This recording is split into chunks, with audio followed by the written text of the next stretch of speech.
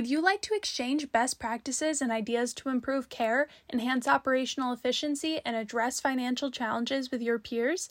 Becker's Healthcare is facilitating these conversations at their 8th annual Health IT, Digital Health, and RCM meeting. You can check your eligibility for complimentary attendance at the link in the description. We are excited to welcome you in October. This is Laura Dyrda with the Becker's Healthcare Podcast. I'm thrilled today to be joined by James Lindgren, Executive Director of Revenue Cycle Systems Optimization at University of Miami Health. James, it's a pleasure to have you on the podcast today. Thank you so much. I'm happy to be here, Laura.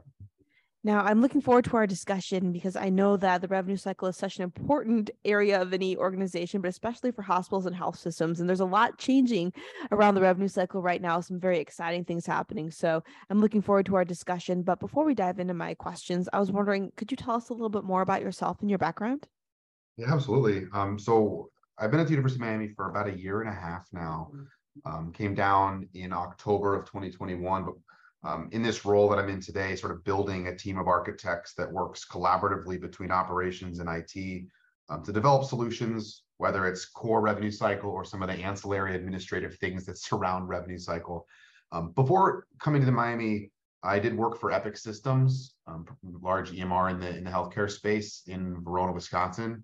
Had a privilege of working with a lot of health systems throughout my time there, understanding various revenue cycle demands and revenue cycle needs. Before making the jump over to Miami.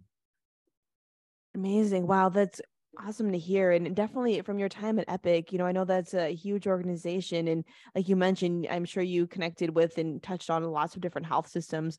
Was there anything that you consistently saw with the systems that were, kind of the top performing ones, or those that were really able to adopt the technology and move forward in the swiftest fashion? It sounds cheesy sometimes, but the honest answer is those that truly put the patient at first. And I mean that in the sense that while obviously financials matter, while obviously everything around a health system is important, those that made their decisions and drove every single aspect of their business around the patient's experience, both medically, from an administrative perspective, from a financial revenue cycle, statements, claims, and billing perspective, if they use that as their true north, those are the groups that are consistently in the news of being outstanding adopters of technology, outstanding industry leaders in all aspects. That seemed to really be the common thread, because it opened them up and allowed them to be more focused on questions around, what's best for the business, through the lens of what's best for the patient. And if they focus on what's best for the patient, the business comes. And I'd say that's probably the most common theme is making sure that the patient part was in the very forefront of their decision making, both at the clinical and clinician level, all the way through the business and the administrative function. That's such a great point. Thank you so much for pointing that out, James. Now, what are some of the opportunities that you're seeing from your vantage point at University of Miami Health, as well as the headwinds that you have your eye on? So the University of Miami, and not unlike other academic medical centers all across the United States, we pride ourselves on having the best faculty. And I think when I worked at Epic, a lot of people said that, and I think Miami means it, and they have the data to support it. In terms of at the forefront of it is how do we empower our faculty, our physicians and our providers to do what they do best. So the opportunities we have in front of us is how to make their job more efficient in what their core mission is. Their core mission is caring for patients. The core mission is designing and developing in new research studies to find new treatments and new diagnoses methodologies. And if we're not doing everything we can from a revenue cycle perspective and from an IT perspective, then we're not doing our jobs. So the opportunities are to find ways to make what they do more efficient. So I see AI as a huge opportunity for physician efficiency and physician development. I see automation in coding and automation of understanding what the physician's documentation are. I think you look back over the last 20 years, the driver of clinical documentation wasn't necessarily medical necessity, it was billing and billing requirements and billing obligations in whether that's insurance audits or insurance payments and insurance reimbursement. And as we move to a more AI-driven or automation-driven world, we can infer and drive the conversation to the right place and empower the physicians to say what they want to say what they need to say to speak to their peers, the doctors they're referring to, the pathologists they're sending labs to, the patient who's trying to understand and deal through this treatment plan or various diagnosis or comorbid conditions that they have. The physician at the fundamental core of what they do is to translate what's happening into an actionable next step. And I think through AI and through automation, we can make it easier for them to document, charge, and prove the level of medical necessity to meet the requirements that we have for charging and doing those various other things.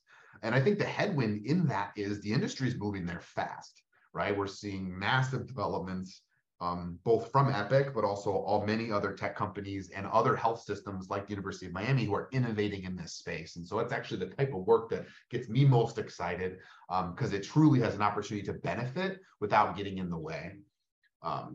I think the next big category, if you think maybe go more broad outside of just providers and think about how do we make sure their schedules are as full as possible in a way that meets the expectations of their contract and their clinic panel.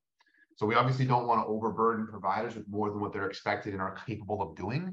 So I'm not saying go to 5-minute slots or something that's unattainable and non-feasible. We're not trying to work like a factory here, but patients no-show for reasons we can predict, patients late cancel for reasons we can predict and intervene against, and provider time might not always be optimally used.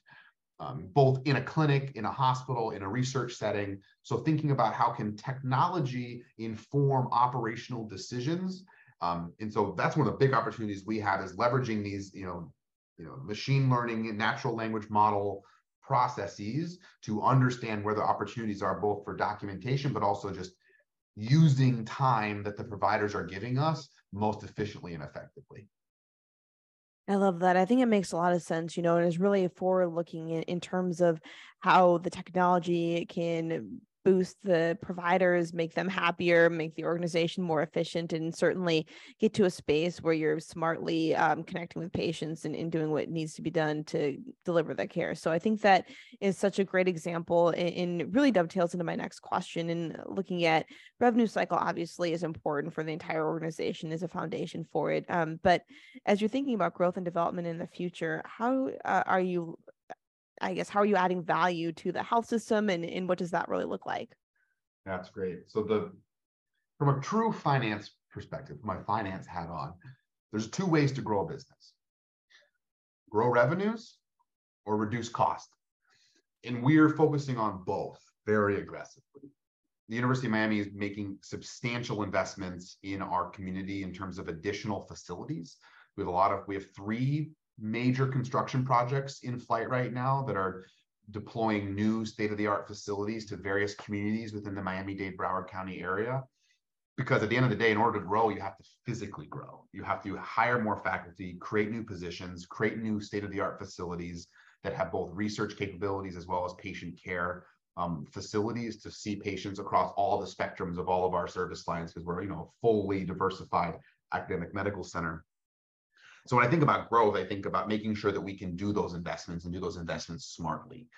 That means making sure we have the margin to purchase and pay for the construction, but also we have the technology that allows us to be innovative in the way that those clinics are being built. So we're not just building another 1980s hospital, we're building something that would be appropriate and we'd be proud of in the 2040s or 2050s. I think the way that we help with that and the way that my team focuses on this is how do we do more with less then?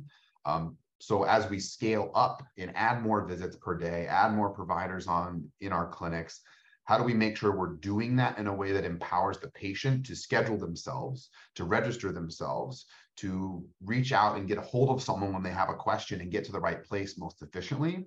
And that's all focused primarily on the revenue side. And a lot of those things, I'll admit, they drive cost, right? We have to pay for the technology, we have to pay for the faculty, we have to pay for the construction. And so it's important that we're focusing on the other side of that equation, which is cost.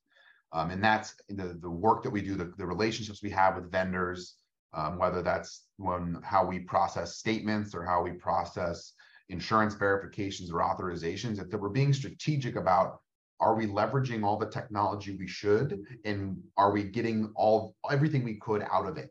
A good example is Epic comes out with new technology, new code sets every quarter.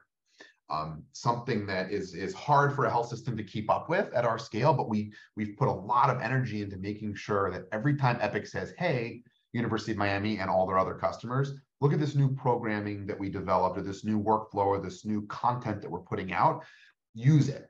And we find ourselves, if health systems don't focus on that and make sure that's a core priority, is keeping up to date with your software updates, so to say, that you then are not taking advantage of the licensing costs you're spending money on. So it's a big focus. So it's making sure we're not duplicating our costs, buying things more than once that do the same outcome and function, and then making sure that for everything that we're doing, we're appropriately incurring the right costs and not too many costs that we shouldn't be incurring overall in the first place. I think the combination of those two things, making sure that we're actively growing and growing at the rate that we need to, we're keeping our costs controlled, and then also finding places to reduce cost. That's where my team, or that's how we think of where our value is to the organization.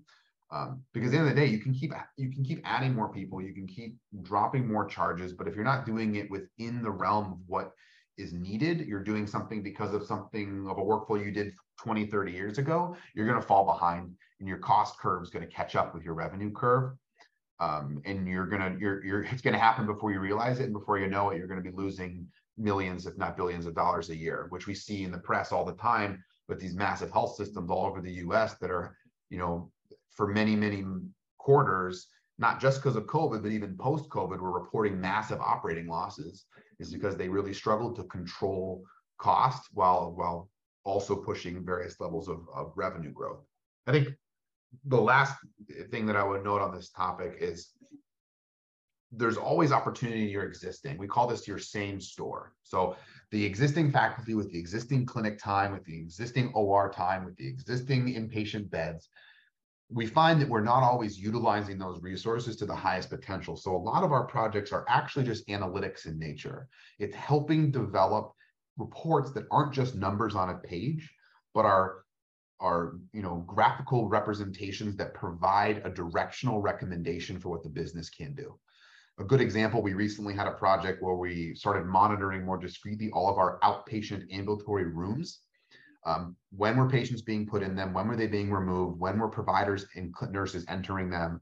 And how effectively were we using that real estate? Because as we add more faculty, we can't all of a sudden add a bunch of more rooms unless we build a new building. And we found that we had a bunch of our satellite locations that were operating at like 70, 80% utilized. And we were able to use the data to find out where was the time not being used. And then suggest that maybe that's where we put the new faculty member, or maybe we could adjust some sessions or some panels around to be aligned in a model that is more conducive to the real estate that we have. Just one example of a project that we've done that it's not changing the revenues, it's not changing the costs, but it's providing insights into the how we're using the things that we have at our disposal, whether that's real estate, OR time, advanced practitioner time, physician time, et cetera, is a big analytical focus for my team to drive growth at the organization. Absolutely. I love that. I think that makes a lot of sense, and definitely great examples of areas and spaces where it really is helpful for the organization to make sure that, as you mentioned, the revenue's in a good spot, their costs are controlled, they're set up for the future and success once, you're able to do that. And along those lines, I know as you have been talking about, a lot of the hospitals and health systems are in a more financially challenging spot than they were a few years ago, especially before the pandemic, but it's still so critical and crucial to make sure you set yourself up to be successful in the future for growth and development, et cetera. So from your perspective, where do you see as one area that's still really important to make investments in this coming year? The first one is people.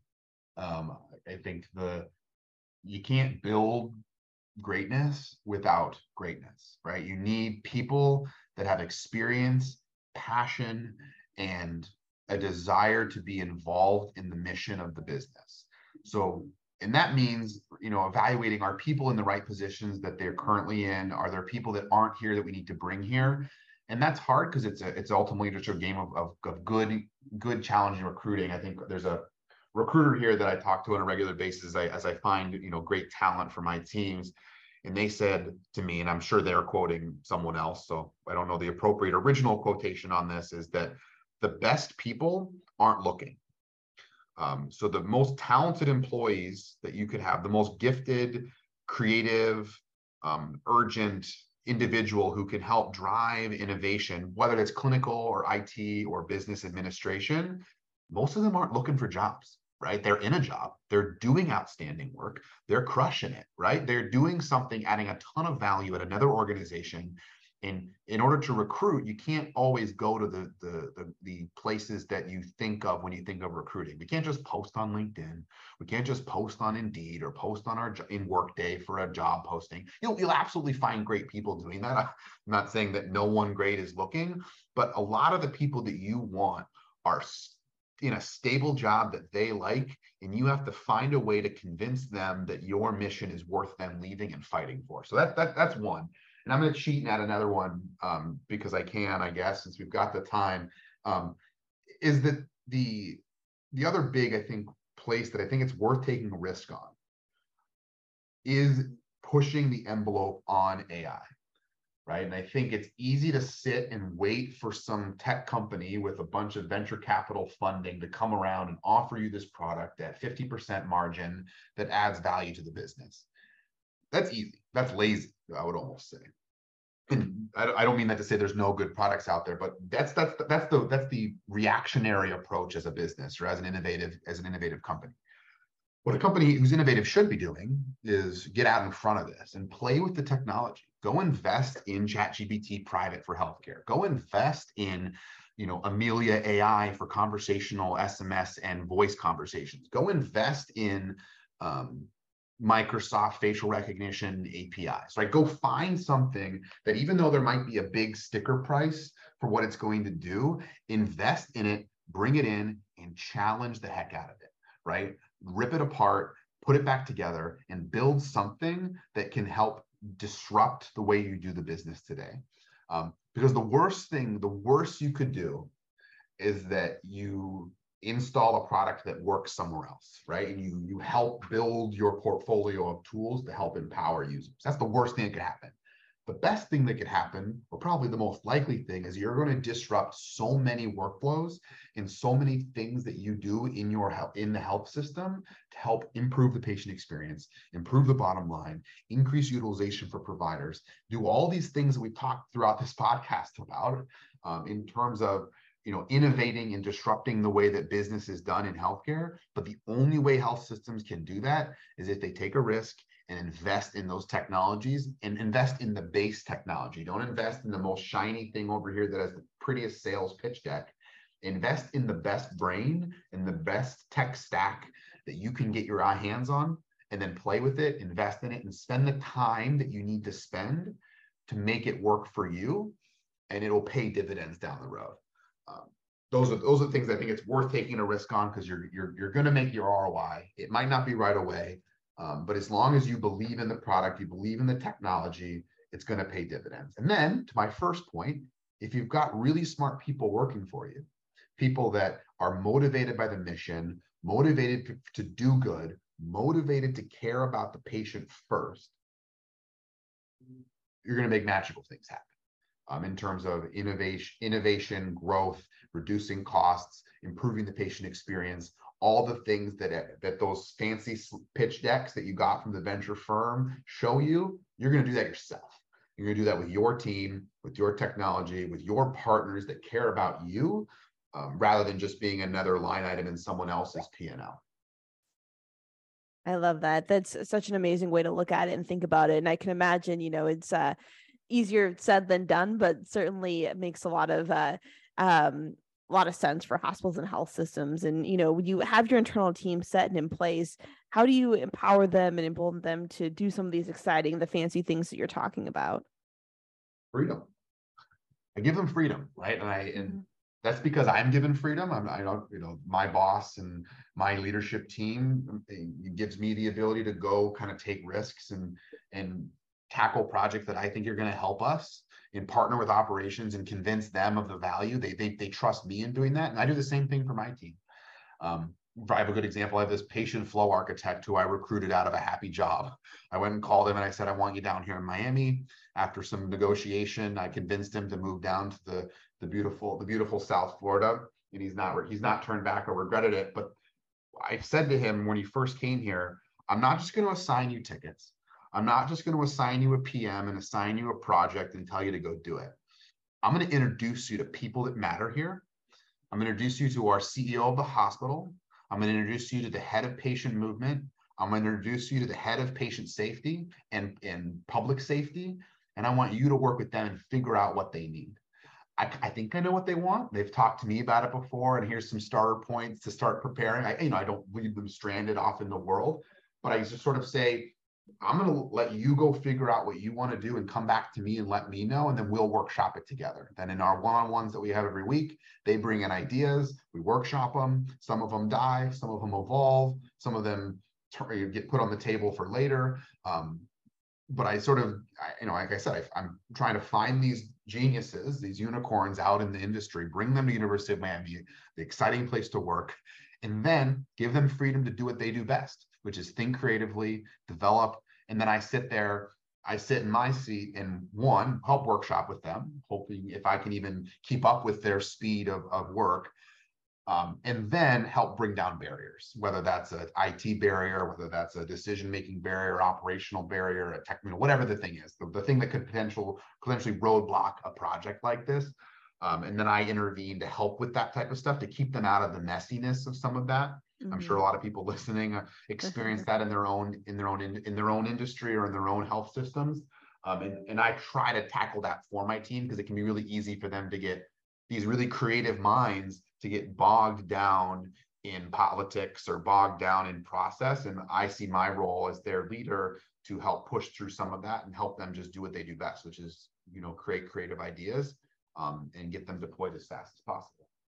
I love that. Thank you so much for going through everything there, and just, what a fabulous system you have set up. It sounds like an amazing department and organization to work for. Now, before we wrap up, I wanted to get your thoughts on growth and development. Where do you see some of the best opportunities for yourself as well as the teams that you work with? It's a good question. I think about this a lot. And fortunately, I have a boss who asks me that question on a regular basis, because he sees the vision. He has his own vision and I have mine, and we try to find places to align them together. I think the best opportunities that we have is to continue to go down this path of painful automation.